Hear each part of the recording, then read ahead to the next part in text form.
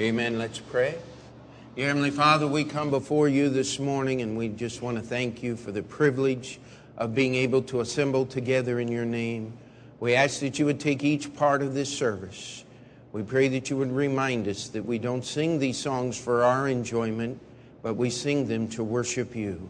We pray that the words would tune our hearts to hear your word preached in just a few moments. We pray for this special music, each part of what is to go on right now, that it would be done in worship to you. We pray that the Holy Spirit would have freedom to work in our hearts and lives. And when all is said and done, you will get honor and glory to your name. In Jesus' name we pray. Amen. You may. I'd ask that you take your Bibles and turn with me to 1 Kings chapter 17, a somewhat familiar story in the Bible where we're going to start this morning. And the question that I want us to ask, and the question I want us to think about and ask the Holy Spirit of God to allow us to answer it honestly today, is what will it take? And then you fill in the blank. And we're going to look at several different passages this morning. The first here is in 1 Kings chapter 17. If you'll remember the context, God had told Elijah to go to wicked King Ahab and said, there's not going to be any rain, there's not going to be any dew until I say so. Thus saith the Lord.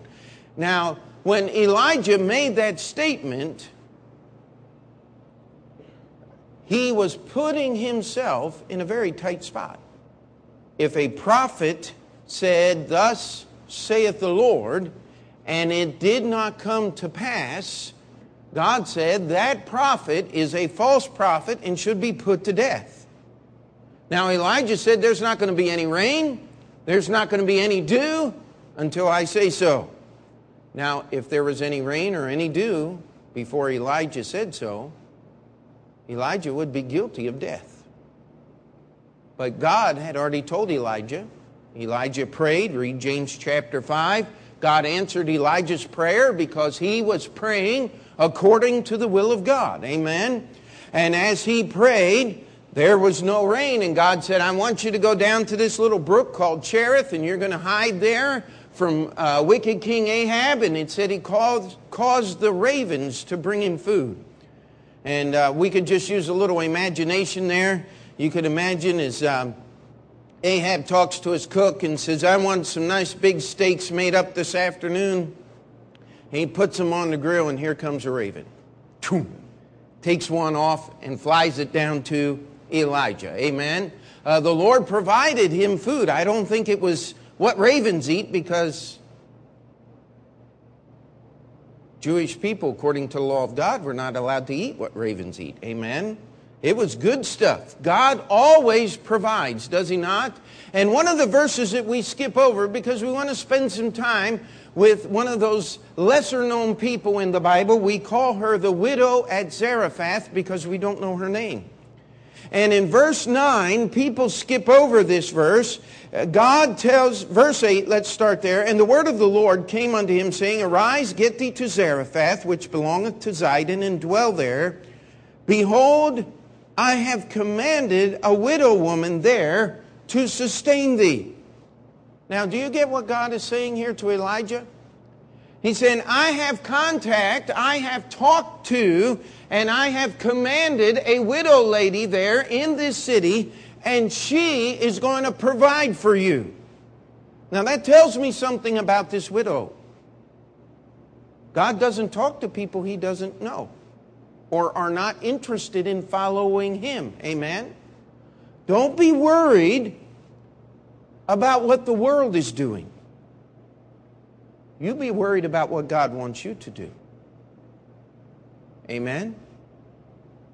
And so God had already made contact here with this widow woman. Now, when there's a famine in the land, this was before the days of social programs. This was before the days of supermarkets. They didn't have any big trucks to haul food into the area because they hadn't been invented yet. The food was grown in that area and consumed in that area. And if there was no food to be grown in that area, people did not eat. Now, most of us in this room could probably stand to miss a meal or two.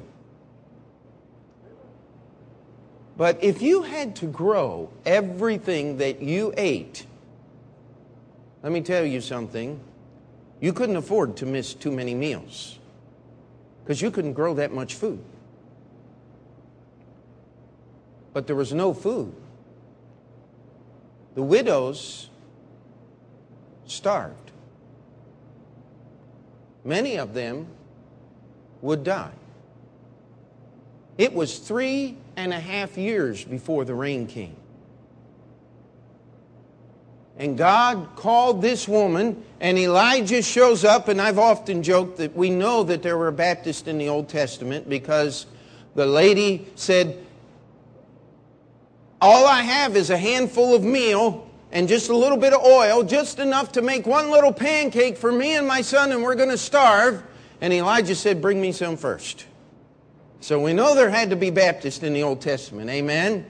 Because you say, that was unright of Elijah to ask that. No, it wasn't, because he had a promise from God. Amen?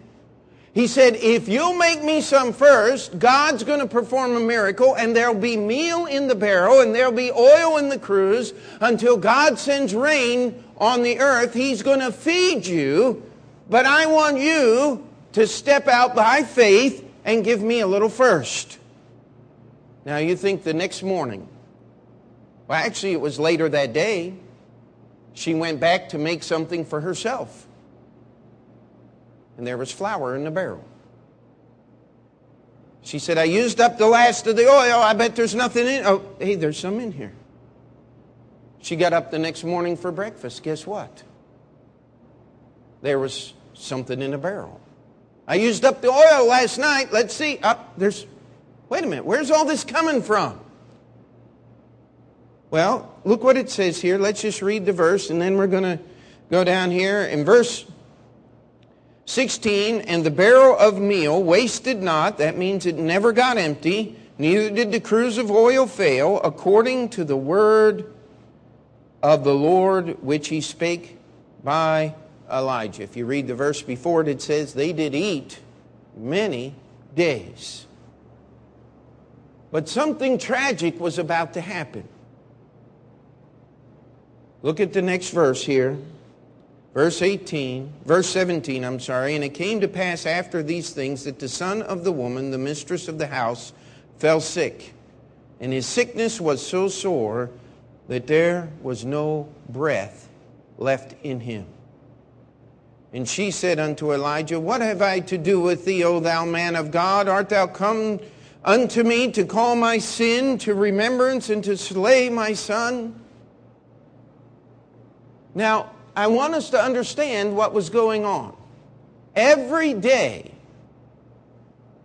Elijah, the widow, and her son were dependent upon a specific miracle from God so that they would have enough food to get through that day. And God performed those miracles every day. Now let me ask you a question. Do you think that this widow believed in God? Amen? Wouldn't you agree with me? I mean, why would God have gone to her and commanded her in the first place to feed the prophet if she didn't have some willingness to obey and to follow God? She saw the miracles every day. But her son died. And her words are bitter. She said, why are you here? You man of God, you're judging my sin. And of course, is there anybody without sin? Somebody said, oh, she must have been a great sinner. No, it said she was a widow. There was no great problems there other than what is in all of our lives. But we often ask the question, why does God allow these horrible things to happen to us? And I think the answer is in her answer to Elijah. Elijah didn't even understand what was going on.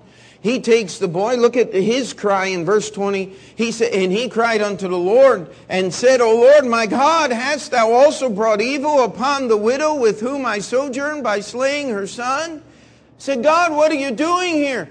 She's doing a good thing and you're doing bad things to her. This is not the way it ought to be. And God brought that little boy back to life. God loves to do miracles. But I want you to look at verse 24. And this is our thought this morning.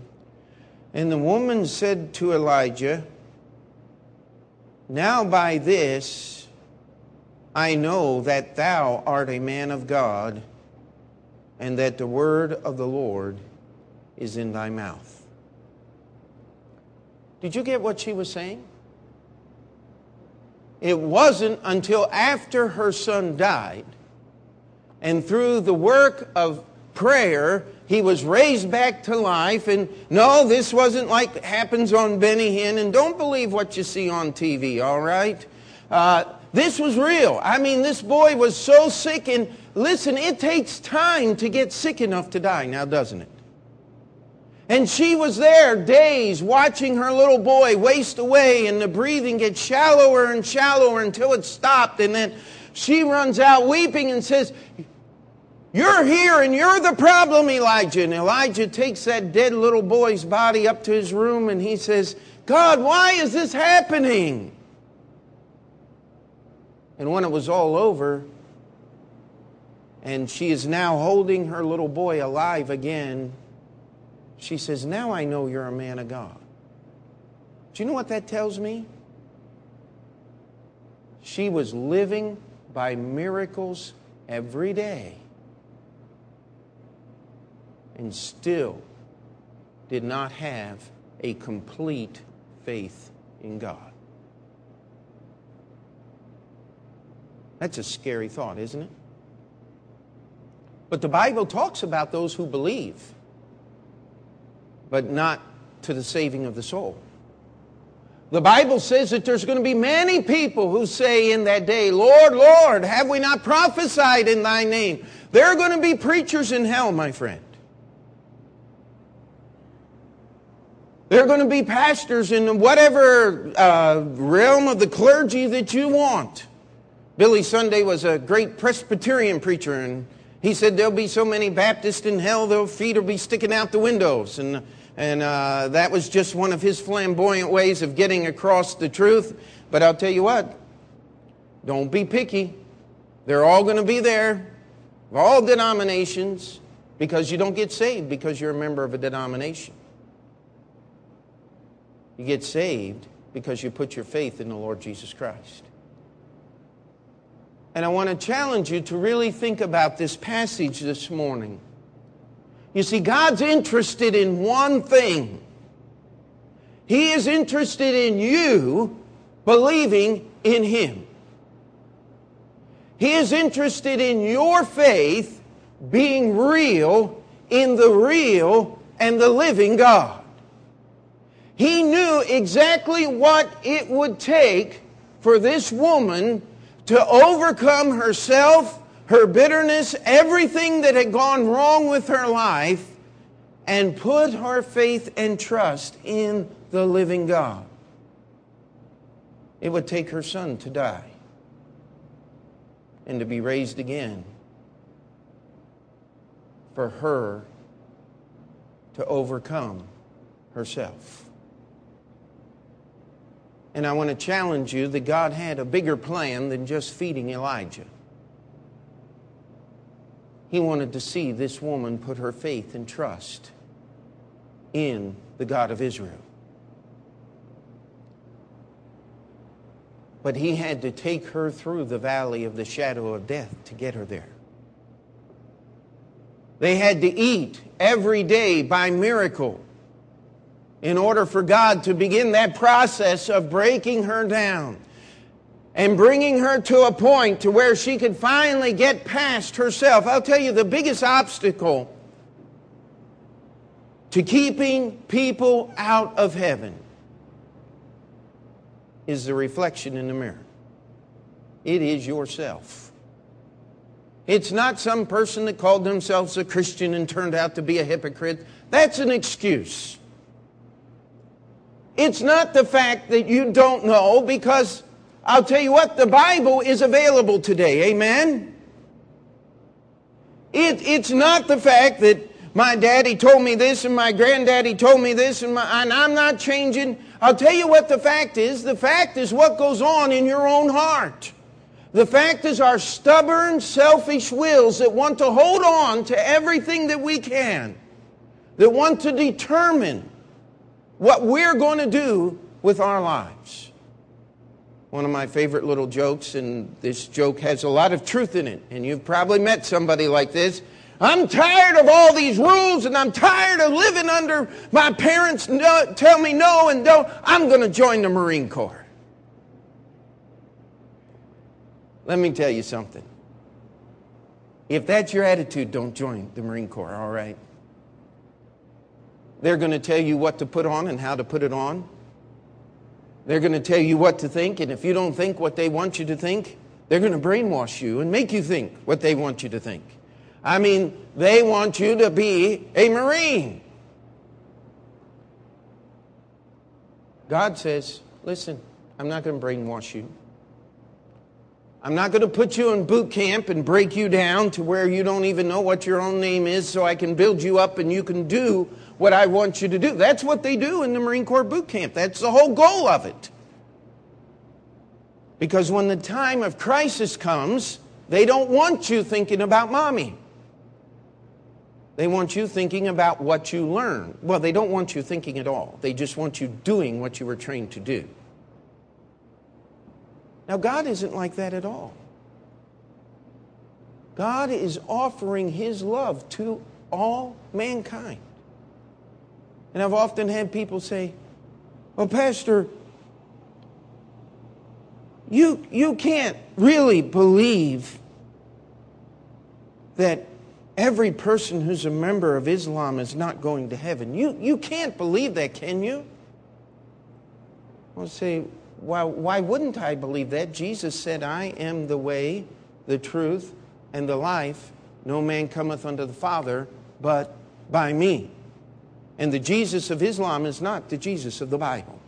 They are different people completely. Study what Islam teaches about Jesus. He didn't die on the cross.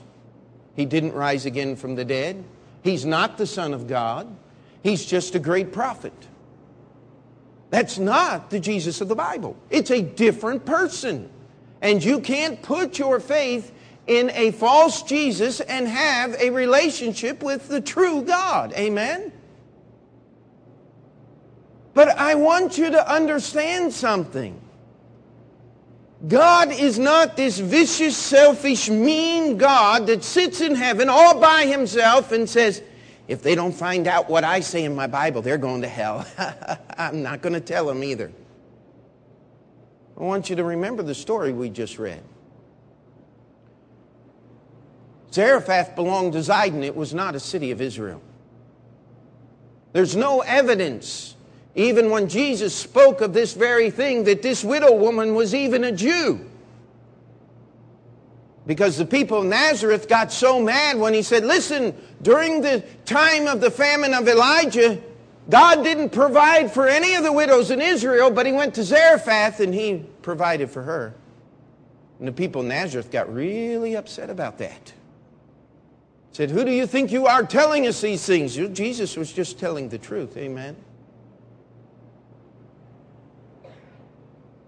God did everything that it took for this woman to believe in the God of Israel. Months and months and months she went to that little barrel of meal that sat on the counter and reached in and there was more flour in it. A miracle. Didn't even need Ernest Angley to pray about it. Amen. Oral Roberts to send his handkerchief. I mean, it happened all by the power of God. Not one television camera was there. When God does His miracles, He does them all by Himself. Amen. But she still did not have a complete faith and a complete trust in God. God says, step 2. Her son got sick. Instead of turning to God and putting her full faith and trust in Him, she got upset at God and said, why are you doing this at me? Step 3, her son died. That's the end of hope, my friend. That's the end of human intervention. But see, God always has step 4. That little boy lived again. I just believe what the Bible says. God did what it took for this woman to be saved. And I want to challenge you to think about it this morning. I don't believe we can, with a group of this many people, have everyone truly saved in the group. I just don't believe that there's that much purity in the human heart. We deceive ourselves more than we deceive anything or anyone else. And as a pastor, as I stand in this pulpit week after week and plead with you for your souls, I want you to understand something. God is much more interested in your salvation than you are. And He has done and will do everything in His power to bring you to a living faith in the living God. But Jesus still said, straight is the gate and narrow is the way which leadeth unto life, and few there be that find it. He said, wide is the gate and broad is the way which leadeth unto destruction, and many be that go in thereat. Is it a wonder every city in this country has a broad way? It's mockery of what Jesus was speaking about in the Bible. Man wants the broad way. And I'll tell you, if we could offer a life's career on Broadway or heaven, we'd have a line from here to the Hudson River and back wanting to get a career on Broadway. And there wouldn't be very many standing in the other line. Because we want what we can see. We want what we can hold. We want what we think will do us the best. But I want to challenge you today. God wants what's best for you.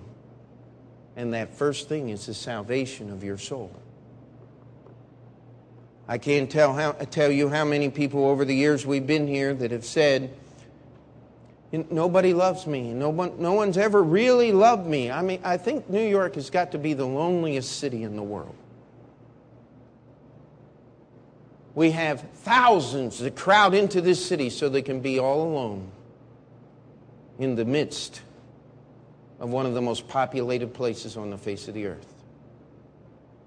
I'm here to tell you that God loves you. God's willing to forgive you for every sin that you've ever sinned. But you got to get past yourself before you can accept the Savior. And I plead with you, God is not the problem with your salvation. You are. You say, how do I get saved? Oh, I'm glad you asked. All you do is put your faith and trust in Jesus Christ. The Philippian jailer, one of the most wicked men in the city of Philippi, he fell down on his knees and he said, sirs, what must I do to be saved? And Paul and Silas looked at him and said, believe on the Lord Jesus Christ. And not only will it work for you, it'll work for anybody that you know and your house. Believe on the Lord Jesus Christ and thou shalt be saved. That's all there is to it. The problem with believing on Jesus is if I were to ask everyone in this room that could have a voice to speak, do you believe in the Jesus of the Bible? I don't think we get one negative answer. Because if you didn't believe the Jesus of the Bible, why would you be in a church with the name Open Door Bible Baptist Church? I mean, we believe in Jesus. But James tells us so to the devils and tremble. God did what it took for this widow woman to have a real and living relationship with God. I want to challenge you today, if you're not saved, God's already done everything that it takes. Will you just let Him save you? Jesus told the story of two men that went to the temple to pray. We're not going to talk about the first guy because he didn't get saved. Second guy said, God, be merciful to me, a sinner.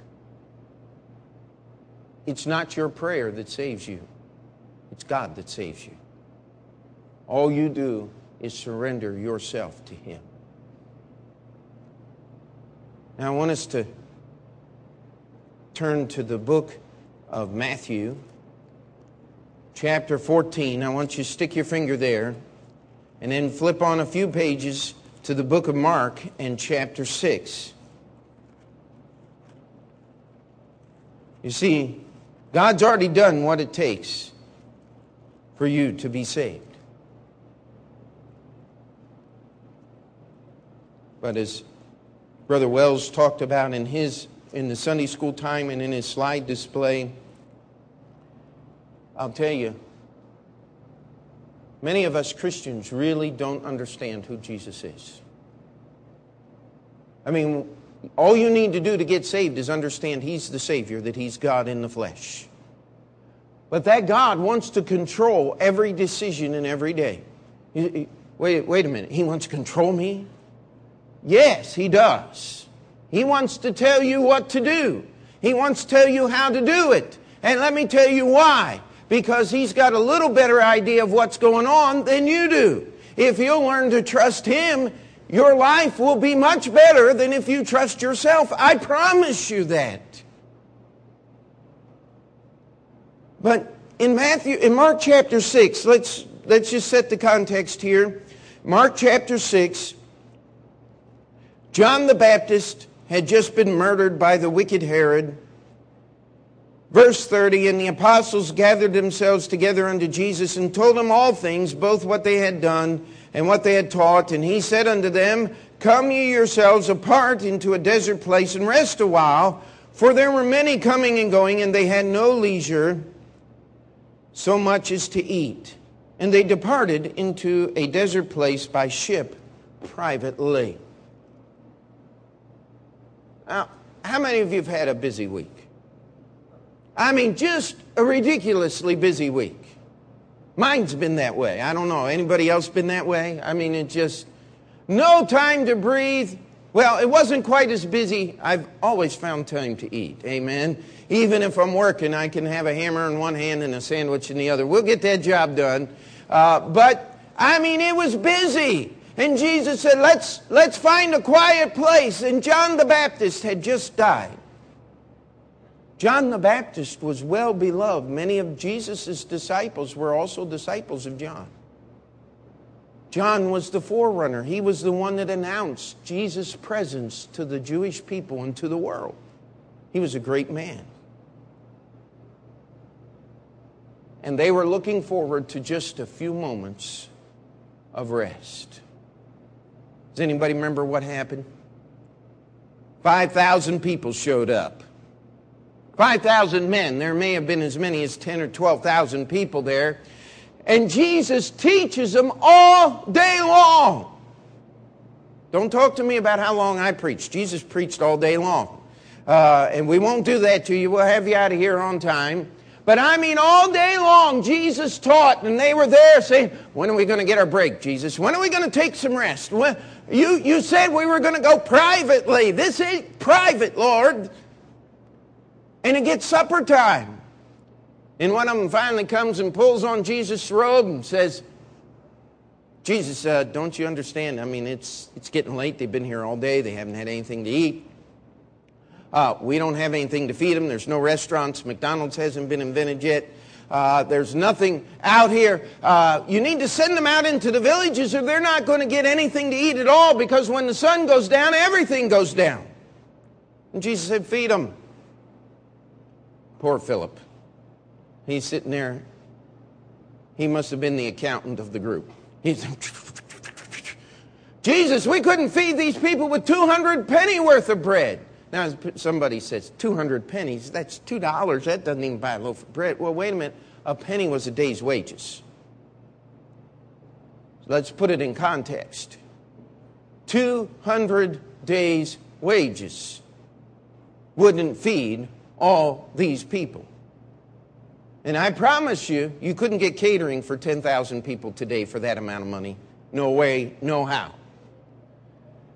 Andrew, he was the busy one. He said, Lord, we got lunch. Little boy brought his lunch. Now, I want to ask you a question. Jesus said we're going to rest. Who did all the work in the feeding of the 5,000?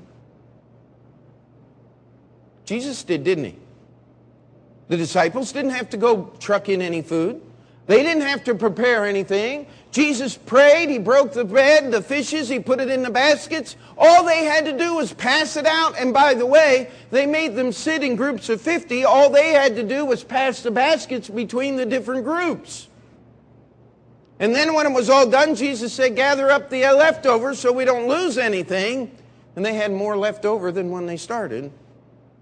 Had 12 baskets. Somebody said, why did they have 12 baskets? Well, I think Jesus wanted to give the disciples a reminder, each one of them, of what was left over from their time of rest. Now, they didn't think they were resting. But you see, when we rest according to Jesus' plan, He still has things for us to do. If you rest too much, that is more harmful to your body than working too much. How many of you knew that? So I'd like to try sometime. Listen, too much rest, your body will deteriorate rapidly. If you laid in bed for a week and didn't get out of bed for a week, you would have to have someone help you get out of bed at the end of the week. You wouldn't be able to stand up, hardly. It would take you several hours if you're well and fit. If you're sick and infirm, it may be a week of rehabilitation before you're able to walk across the room again. This is what happens as we get older and things. You don't need that kind of rest, my friend. You need the kind of rest where Jesus is doing all the work and you're serving Him. That's the kind of rest that Jesus was talking about. But I want to warn you, the disciples didn't get the message. Go back to Mark chapter 6. It said, for they considered not the miracle of the loaves, for their hearts was hardened. So Jesus had to do something else. Sun comes down, they've gathered up the 12 baskets.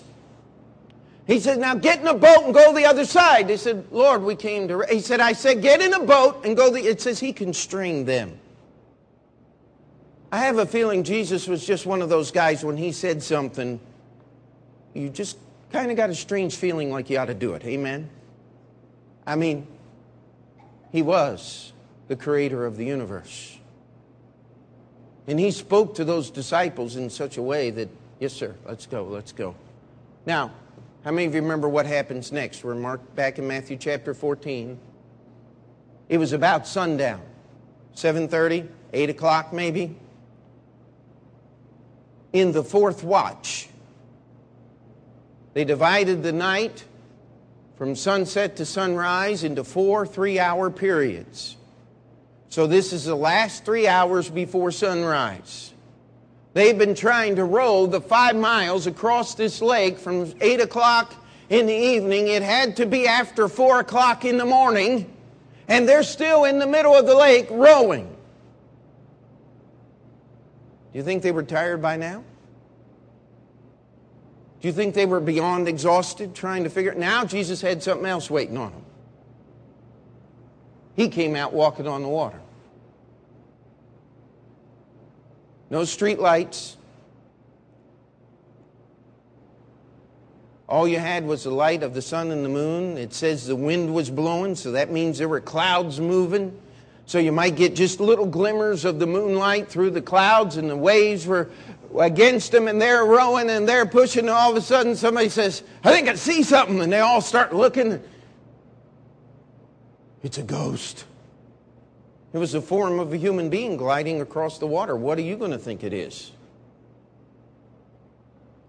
And those big, brave fishermen were acting like scared little girly men. And by the way, if you'd been there, we've been doing the same thing too. How about you? And Jesus calls out to him and says, fear not, it is I. And what's Peter say? Let's read along here. Let's pick it up. But straightway, verse 27, Matthew chapter 14, but straightway Jesus spake unto them, saying, be of good cheer, it is I, be not afraid. And Peter answered him and said, Lord, if it be thou, bid me come unto thee on the water. And he said, come. Now, never understand this part. And when Peter was come down out of the ship, he walked on the water to go to Jesus. But when he saw the wind boisterous, he was afraid, and beginning to sink, he cried, saying, Lord, save me! Immediately Jesus stretched forth his hand and caught him, and said unto him, O thou of little faith, wherefore didst thou doubt? And when they were come into the ship, the wind ceased. Verse 33, here's where we're trying to get to. Then they that were in the ship came and worshipped him, saying, of a truth, thou art the Son of God. They saw the miracles of feeding the 5,000, but their hearts were hardened because they had other plans. They didn't like what Jesus wanted to do with their lives. You ever met a missionary, Brother Wells, that didn't want to be where God had him to be? It's one of the saddest things you ever run into. The disciples were where they were supposed to be. They just didn't want to be there. When Jesus came into the boat after having walked on the water and literally scared them out of their own skins, they weren't worried about where they were. They just wanted to be with Jesus. They worshiped him. They said, of a truth, thou art the Son of God. It doesn't matter where you are or what's going on around you. If you're where Jesus wants you to be, he will be there, and you won't be worried about anything but Jesus. Jesus did everything it took so those disciples could understand who Jesus really is. Amen. One more and we'll be done. Let's go to John chapter 16. This is the night Jesus was betrayed. The next morning he would be crucified. 3 days later, he would rise again from the dead. He is on his way to Gethsemane as he is speaking with the disciples. Judas has already left to betray him. The Passover meal, the Last Supper, is already finished. And as Jesus is on the way, he's explaining some things to him. And the disciples, after 3.5 years of walking with Jesus, finally get it. Look what they say here in verse 29. John chapter 16. His disciples said unto him, Lo, now speakest thou plainly, and speakest no proverb. Now are we sure that thou knowest all things, and needest not that any man should ask thee. By this we believe that thou camest forth from God. Now boy, what a statement the disciples are making. They say, now we understand who you are. We understand the message that you are bringing. We understand that you are God in the flesh and you have come to save us. Now look at Jesus' answer. Verse 31. Jesus answered them, Do ye now believe? Behold, the hour cometh, yea, is now come, that ye shall be scattered, every man to his own, and shall leave me alone. Yet I am not alone, because the Father is with me. Verse 33. These things I have spoken unto you, that in me you might have peace. In the world ye shall have tribulation, but be of good cheer. I have overcome the world. Did the disciples have peace that night as Jesus was arrested and dragged out of the Garden of Gethsemane? Every one of them except Peter and John ran to hide themselves, and when they ducked into a corner and saw another one of the disciples, said, I'm not staying here with you, and they ran and found their own little hiding place they could crawl into. They were so afraid that something bad was going to happen to them. Peter was brave. He followed the guard into the palace of the high priest and sat down at the fire with the very men that had arrested Jesus. I'll tell you what, I don't have that much courage. Peter did. But Peter soon found the end of himself, didn't he? Hey, you're one of them. Me? One of who? One of those followers of Jesus. You're one of his disciples. Jesus? Jesus who? Never heard of him. Oh, must have been mistaken. Next time, somebody, hey, there's one of Jesus' disciples. Me? No, I don't know the man. I don't know what you're talking about. A little louder. Last time, Peter resorted to the only thing Peter knew. It says he began to curse and swear. I imagine being a fisherman, he probably had a pretty good idea of how to do that. Nobody asked him again because Jesus' disciples didn't talk that way. Peter went out and he wept. They were all defeated.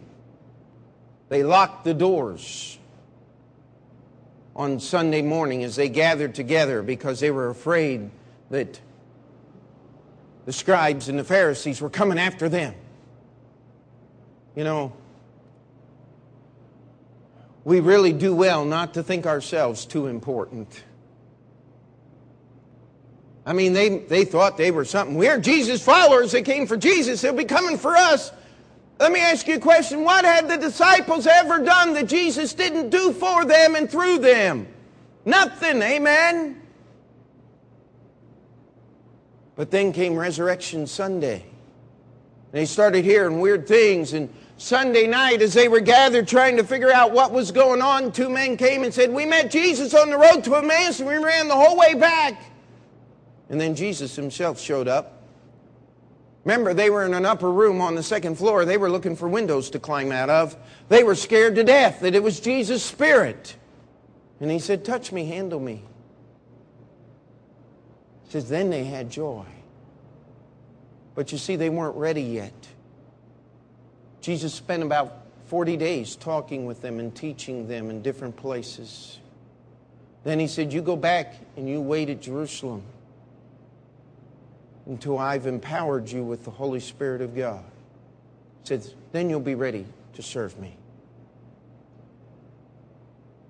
Not a one of the 11 that was there on the day of Pentecost ever looked back again. Jesus had done everything it took so that they could serve God with their lives. And they did. Every one of them.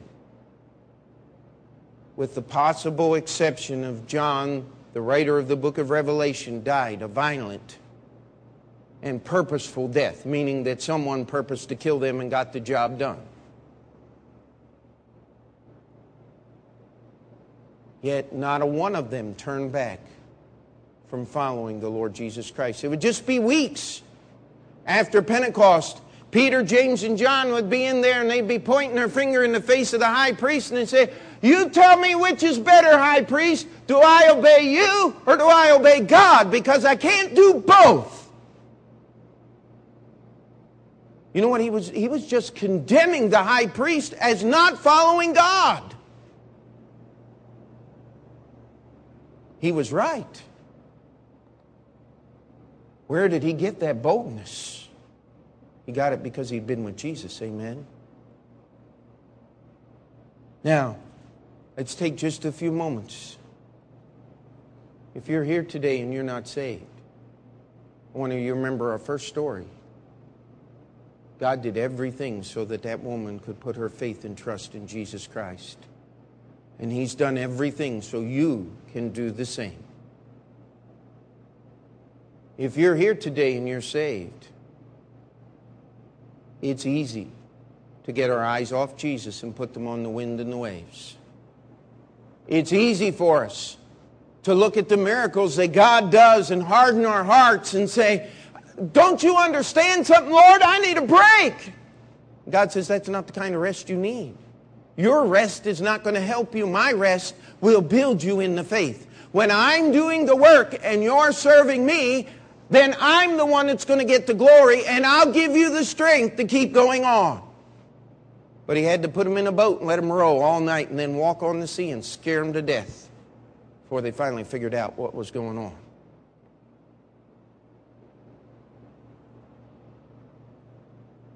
Church didn't start on the day of Pentecost, my friend. It was already there. But Jesus empowered His church on the day of Pentecost. He said, now you're ready to serve me my way, in my effort. And if you'll do so, I'll keep giving you the strength to go until I'm ready to take you home. Now this is what the Christian life is about. You got to get saved. You got to keep your eyes on Jesus. And you got to serve Him through His power. Now this is what they call a shotgun message. There ought not be a person in this room that didn't get something that they need to live on. That was purposeful. But I want to challenge you. No one can move you forward in your spirituality, in your relationship with God, but you. If you're not saved, let me tell you something. We are interested in your salvation at Open Door Bible Baptist Church. We want to do anything we can to help you. Somebody said, Pastor, you're so busy. Listen, my time is about that. Everything else can wait. Because without salvation, you're going to miss eternity. You say, I have too many questions. No, you don't. It's not possible for you to have too many questions because Jesus has already done everything possible to get you saved. Amen?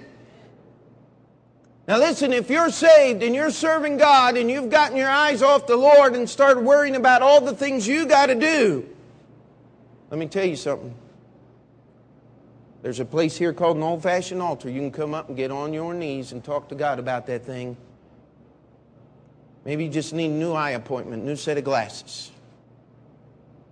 Maybe you just need to look in the mirror and see what's messed up so you can straighten it out. Amen? But if you're trying to serve God with your own ability, you're going to end up like Peter, denying the Lord Jesus Christ. It's got to be His resurrection. That's how you get saved.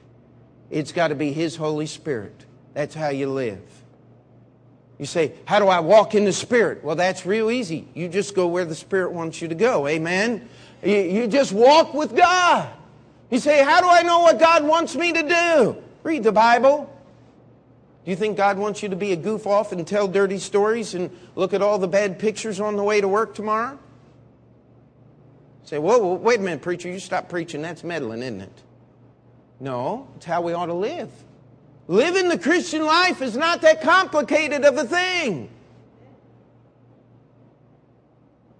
If you don't have a daily Bible reading schedule, we'll get you one. You need to read your Bible. You need to spend time with God. Not going to happen by accident. And it happens when you surrender your life to Jesus Christ. Let's pray. Heavenly Father, we come before you today, and Lord, we want you to do your work. We want you to touch hearts and lives. Lord, I don't want to use emotionalism or anything as such, We want people to be drawn to your word. We ask that that would happen today. Lord, we said we want to worship you. We call this our worship service. But without salvation, there is no worship of God. If we won't be obedient in confessing our sins and believing on the Savior, there's no worship, none at all. We pray for those here today that either are unsure or know that they do not have that relationship with God. That today would at least be another step in the right direction. Another time of letting God soften that heart and bring them closer. We pray for those that are just struggling with life because they're trying to do their thing and not God's. We ask that we get our eyes back on Jesus. Lord, I just pray that you would teach us how to live every day under the influence of the Holy Spirit of God. Pray you'd give us the humility during this time of invitation to come and confess our sins and our failures and ask you for your strength and obedience to your word. We pray for your glory. In Jesus' name, amen. Let's stand together.